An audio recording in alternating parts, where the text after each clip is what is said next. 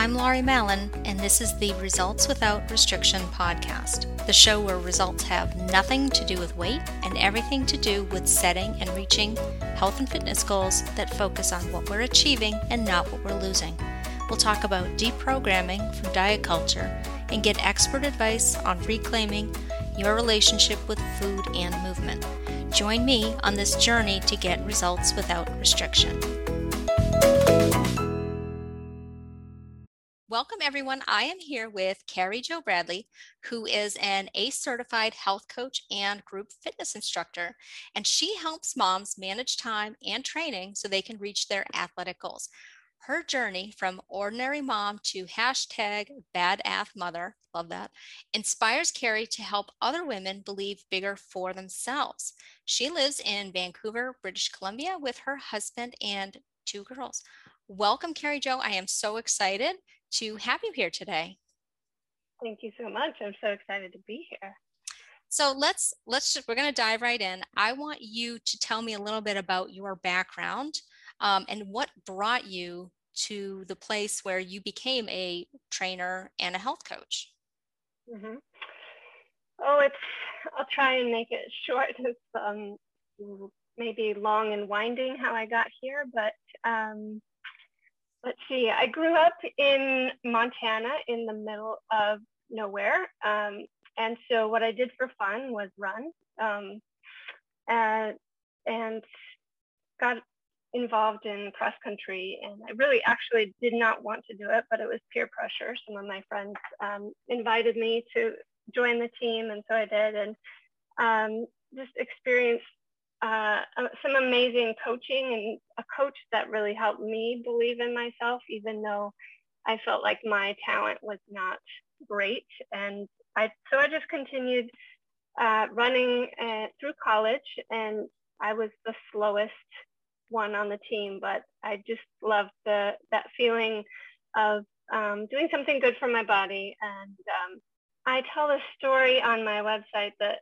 I had a college cross country meet, and my grandpa came to watch me, and I was like probably one of the last people to cross the finish line. And when I came up to him afterwards, he said, "Well, that's okay, Carrie, you're good at other things." And to me, that just like, it hurt so bad, because it was like, well, you're not good enough, you're not at this, and you can do other things. But I guess that just lit a fire in me that I wanted to prove him wrong, that I could be good at this. And not that I had to be the best, but I wanted to be good at being an athlete. And I continued to run throughout my life, but not so much competitively. And then after giving birth, I wanted to, after having kids, I got into that. Even though I was working part-time as a massage therapist, I felt like I really needed something to do for myself, just outside of changing diapers and getting groceries and cooking. And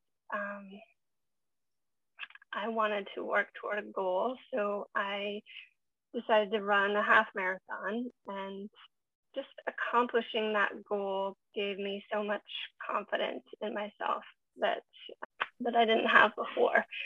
And I was involved in a stroller strides group, moms that got together and exercised with their strollers. And a fellow mom said, let's do a half marathon up this mountain that's in our city, at 14,000 foot mountain. And I was like, that's crazy, I'm not doing that. But I thought about it. The more I thought about it, I was like, well, I'll give it a try. I'll train for it with her, and it'll be a social thing. And so we did this race, and we got to it took like 5 hours or something of pure hell. But when I finished, my daughter, she was 4 at the time, she said, "Mom, did you win?" And I could confidently say I won, because I finished the race. And at this point, unlike when I was running cross country, it was more about just the finishing, the completion of a goal that increased my confidence. And it applied to so many other parts of my life that I knew that if I could do that, then I could apply for a job that I didn't know if I would get, or I could stand up to somebody who I had conflict with, or just a myriad of different things like that. There is so much research that backs up what you just said, that athletic achievement is such a confidence booster. I'll have to like dig, and maybe I'll put it in the show notes here. Like, so a couple of studies that have been done. I have a good friend who's she's a licensed social worker, and her master's thesis was on building confidence through sports. So girls who do sports growing up have higher confidence, and they've done all these studies. So yes, that totally backs up, and you're confirming like you had the same experience in that these athletic achievements, and no, you didn't come in first, but you did the thing that you set out to do, even though you had originally, you had some doubts about it, you were intimidated by it, but you did it anyway, right? Mm-hmm. And just crossing that finish line, and I'll throw in my own experience. My first running my first running race, I think I was in my 30s, and it was pure hell. It was like a 3-mile race. I hadn't trained for it, but crossing that finish line was the greatest feeling of my entire life. And I could not put into words like how excited I was to have accomplished this thing that I thought was going to kill me. Literally, I thought I was going to die, and it was ridiculous. But I was like, oh my gosh, that was so great. When can I do this again? Literally before I had crossed the finish line, I was like, who signed me up for this? I am never doing this again. And something magically happens when you cross that finish line, that it is transformative. Absolutely. Absolutely. Yes. I'm a big proponent of signing up for races, because it gives you a finish line, of like a set point that you can train toward, and it really motivates me. But just in the last year with COVID and not being able to go to the gym anymore, when my kids were younger, I would take them to the gym with me because there was daycare, and that's where I would get my workouts. But with COVID and no more gym, I've been working out on my own with the Peloton app, and finally doing consistent strength training at home. And while that's not a finish line, just that seeing the benefits of that consistent effort, and like seeing the results just like of getting stronger, is also contributed to an increase in confidence. Let me ask you this. So this brings you into your, after you've had kids and now you're running half marathons, where did you go from there? How did you become, a group fitness instructor and a health coach? What was the path to that point? I was, when my kids were little, I was working as a massage therapist and in Colorado. And then in 2018, we moved to Canada to be close to my husband's parents and help take care of them in their aging years. And I think a lot of people wanted to move to Canada in 2018. Just going to go ahead and throw that out there. But okay, sorry. Side note. Yep, that was a factor. And so I couldn't practice massage anymore. And with the pandemic,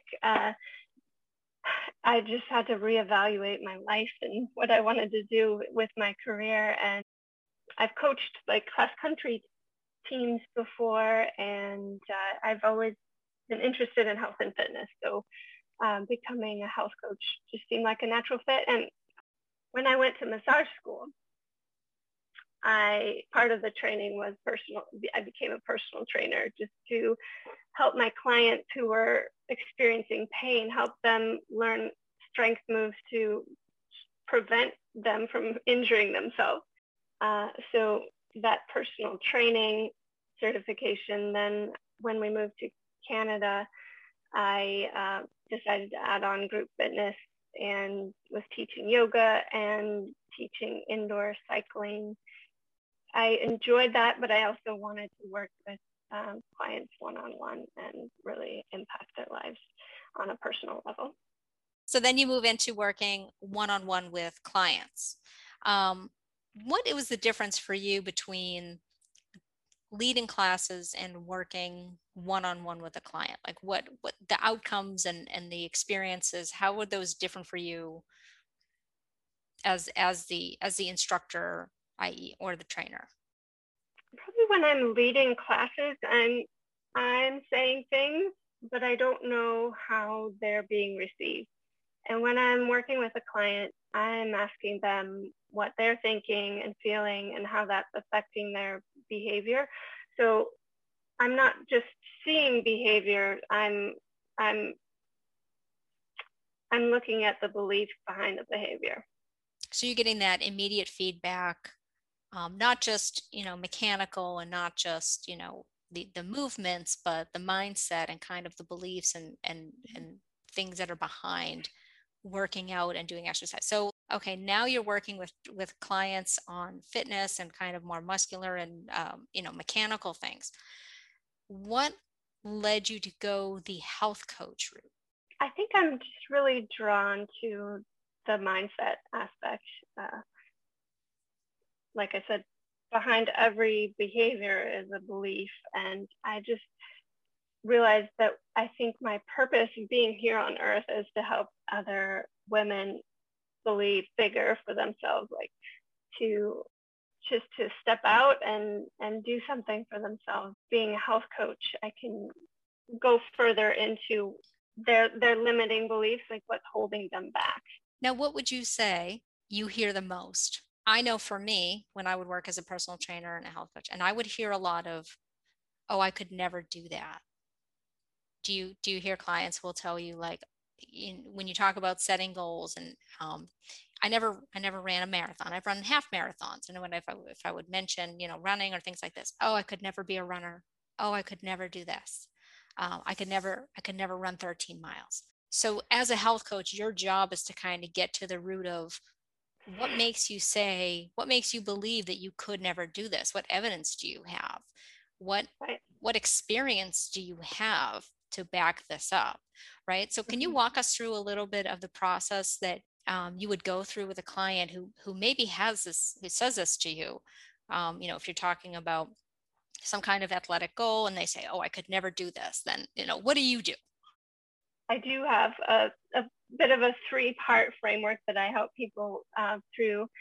It starts with just helping people discover what they want and just imagining if what do you want if you believe that you could do anything.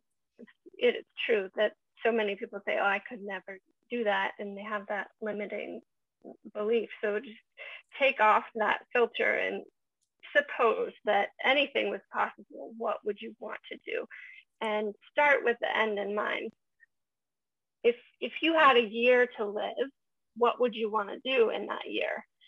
Or maybe you're looking at your life, you're pretending you're an old person looking back at your life. What would you want to have accomplished?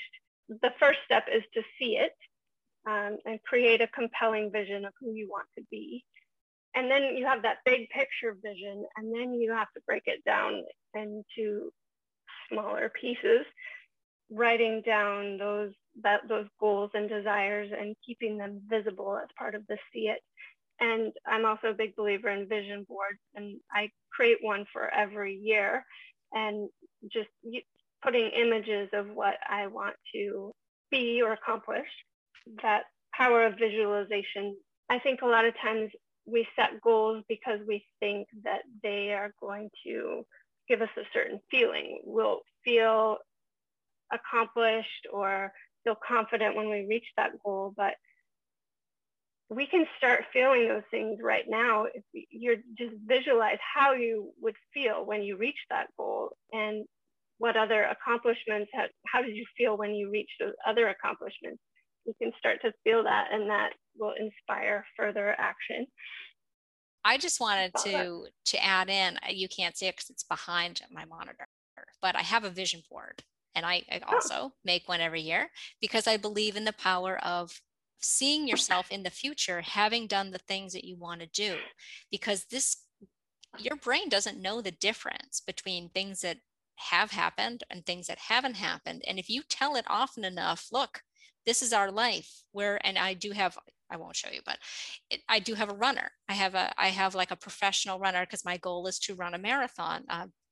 It's not going to happen this year, but it's on the board. It'll happen at some point. But visualizing yourself as the person that you want to be helps trigger those things in your brain to say, okay, this is where we're going. How do we start acting like that person? What does that person do? How does believing that we can accomplish this shape our behaviors on a regular basis? Exactly. But there is so much science behind the tactic of, the strategy of visualization and kind of tricking your brain into believing, oh yeah, this is happening. Get on board, get on the bus because we're, next stop, achieving this goal.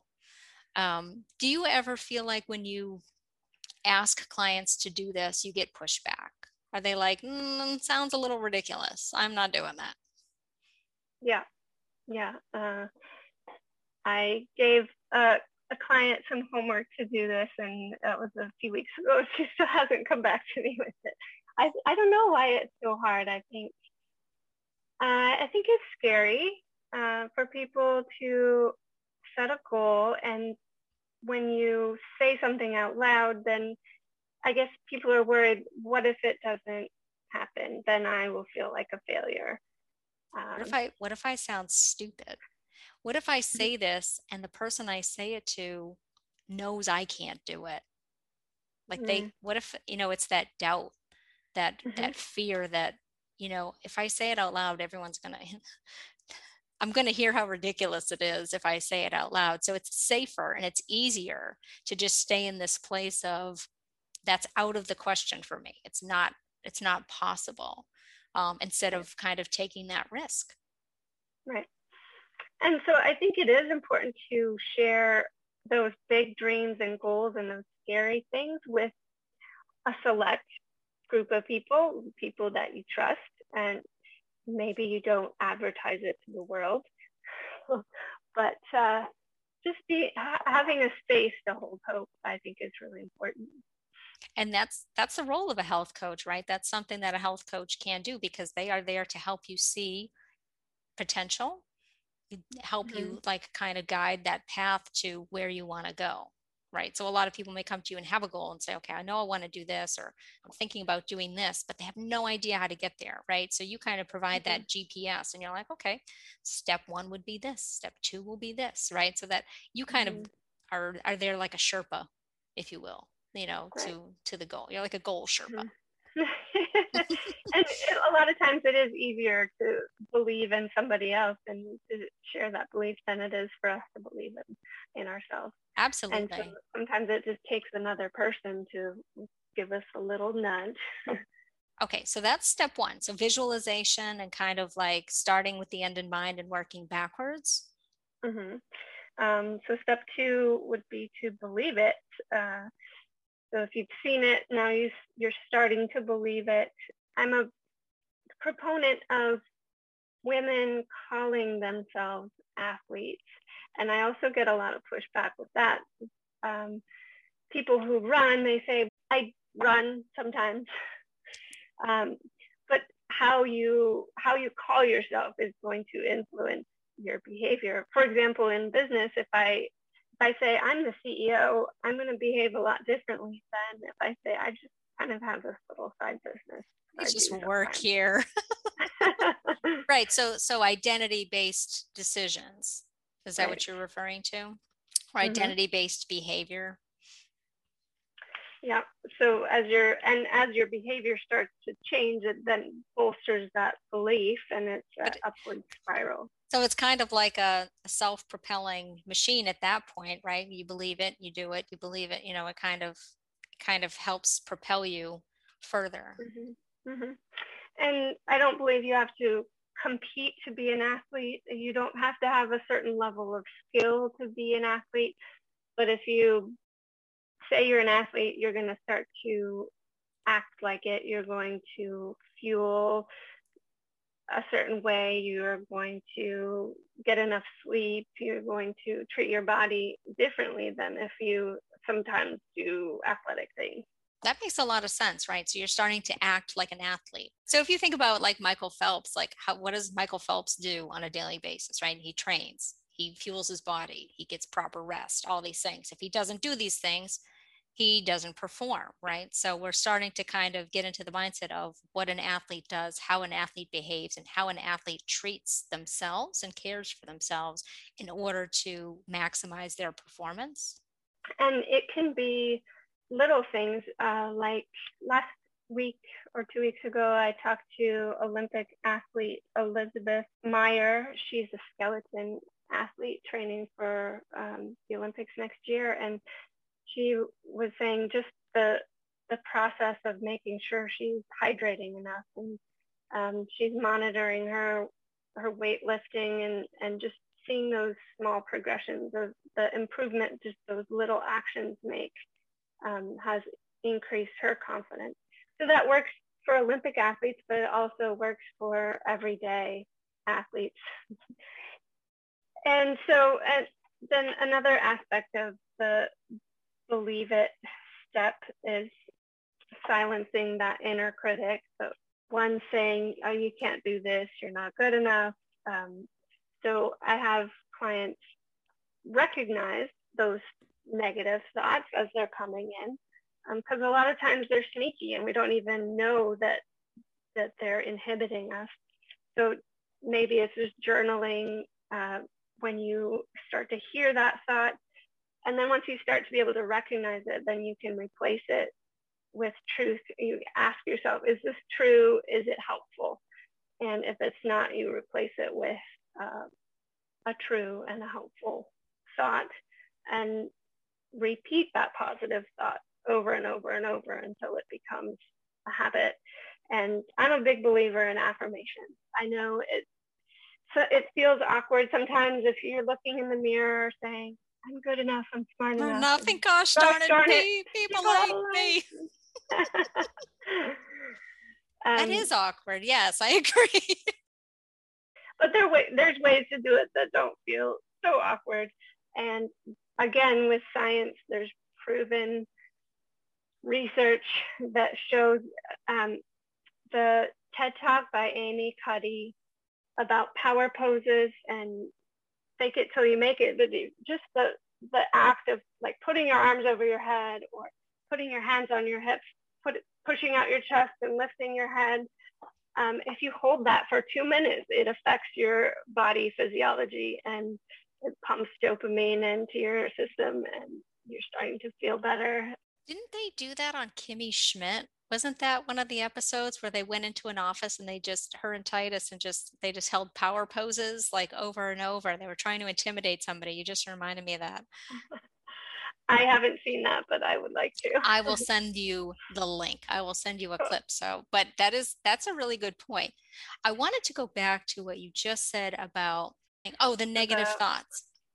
So 2 things about negative thoughts, right? Do you find that your clients are surprised by when they identify, hey, I have this loop of negative self-talk every time I think about achieving this goal, I get this string of thoughts and I didn't even notice it before, but now that you've had me kind of identify it and you've pointed it out, it's so obvious to me that I've been kind of talking myself out of doing things. Like, are your clients ever surprised by this? Like, it's a revelation that this is happening? You can say no. Well, I think at least some specific people I'm thinking about, they knew it was there. I guess they didn't realize how much of an effect it had on them, and how taking that away, how much more confident and more positive they could be without that chatter and going on. I say that because I've had clients say to me, like, I didn't even realize I was doing this to myself. Like it didn't even it was just so much of an ingrained habit to kind of talk myself out of it for whatever reason that I didn't even know I was doing it. Mhm. And then they also didn't know the impact it would have to start, breaking that loop and reprogramming themselves with positive thoughts.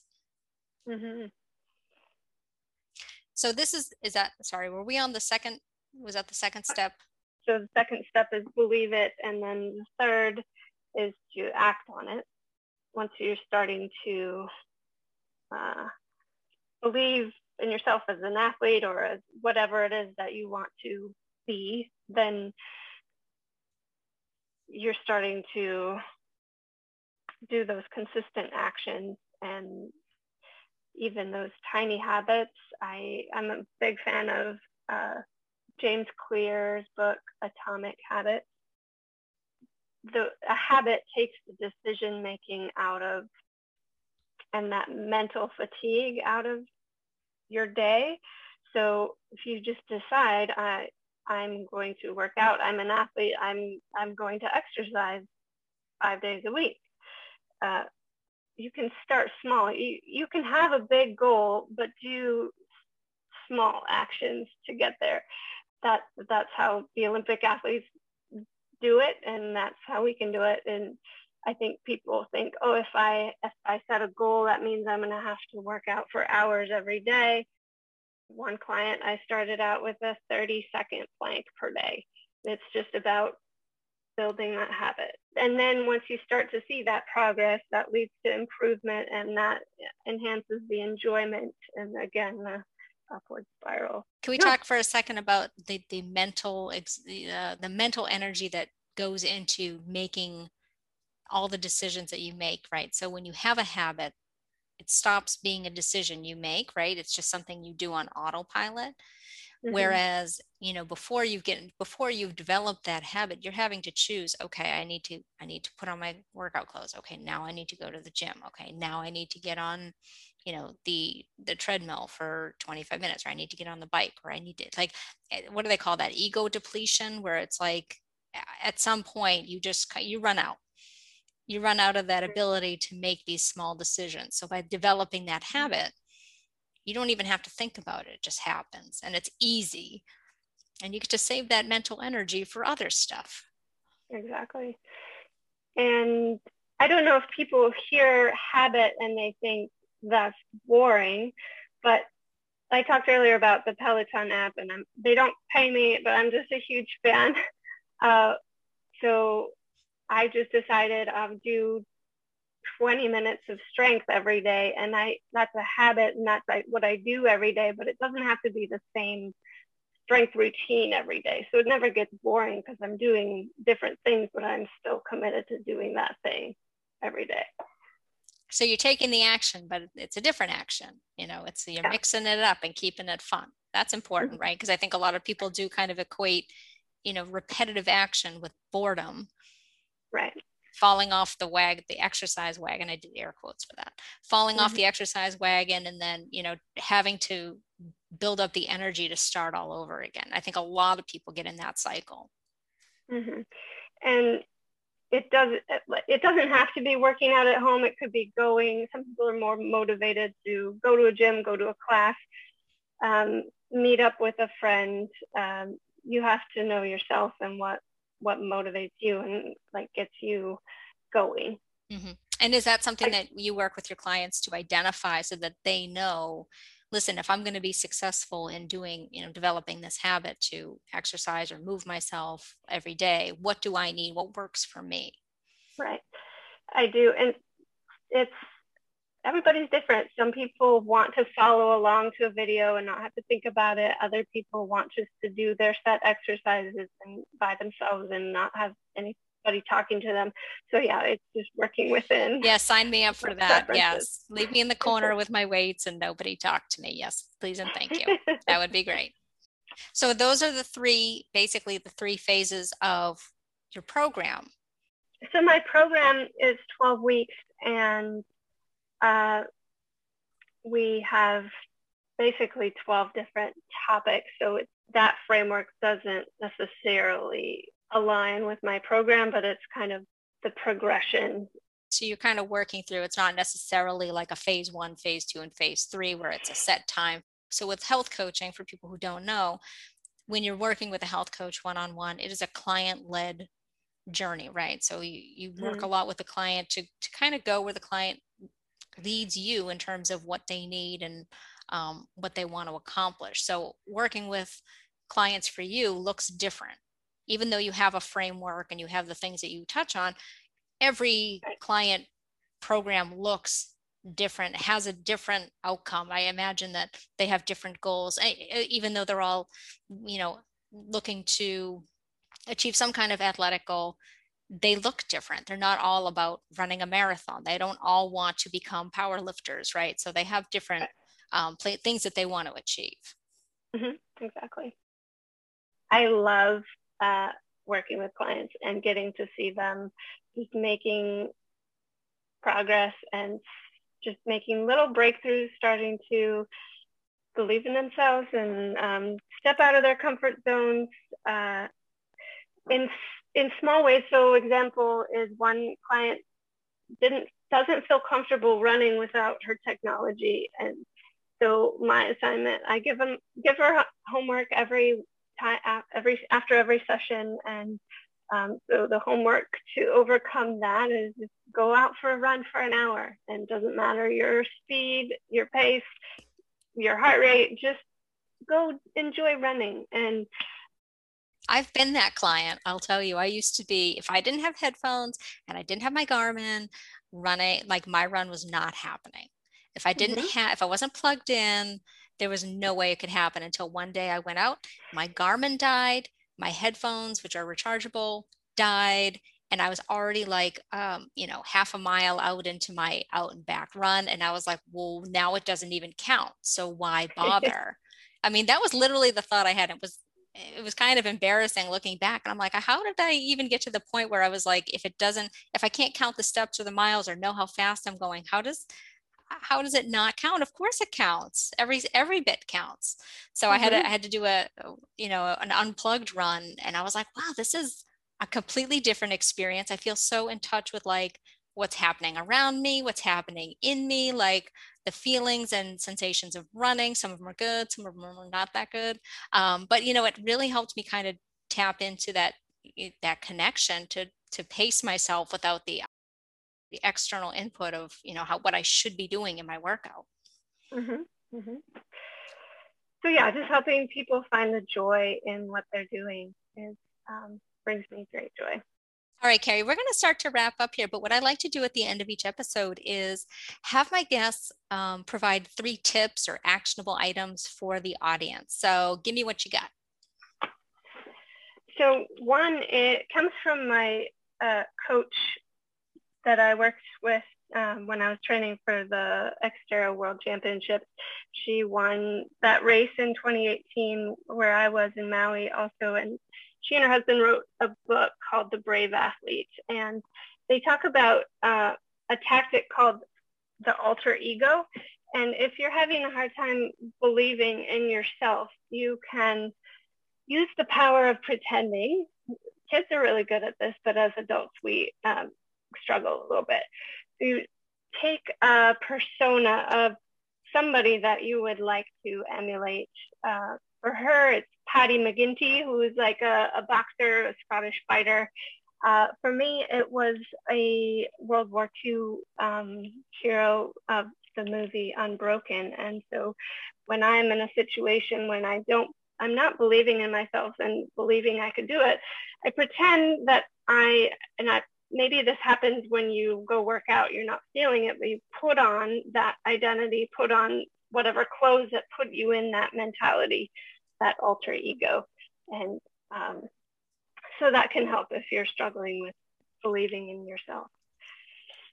A second thing is just to watch your fearometer, just noticing how much fear is playing a part in your life. Give it a scale 1 to 10, how much that fear is affecting your actions. And I believe courage is not the absence of fear, but the willingness to do it scared. So I like to have my clients write out a letter to fear and to see how it's not been serving them, and to see how they can start to do things differently. And finally, I have so many different ones, it's hard to narrow it down.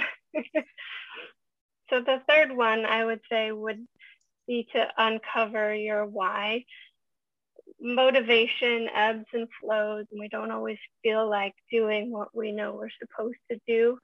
But if you're constantly knowing why you're doing what you're doing, maybe something outside of yourself, if you have kids and you want to be around for them when they are older, and you want to be active with your friends and family, that might be your why.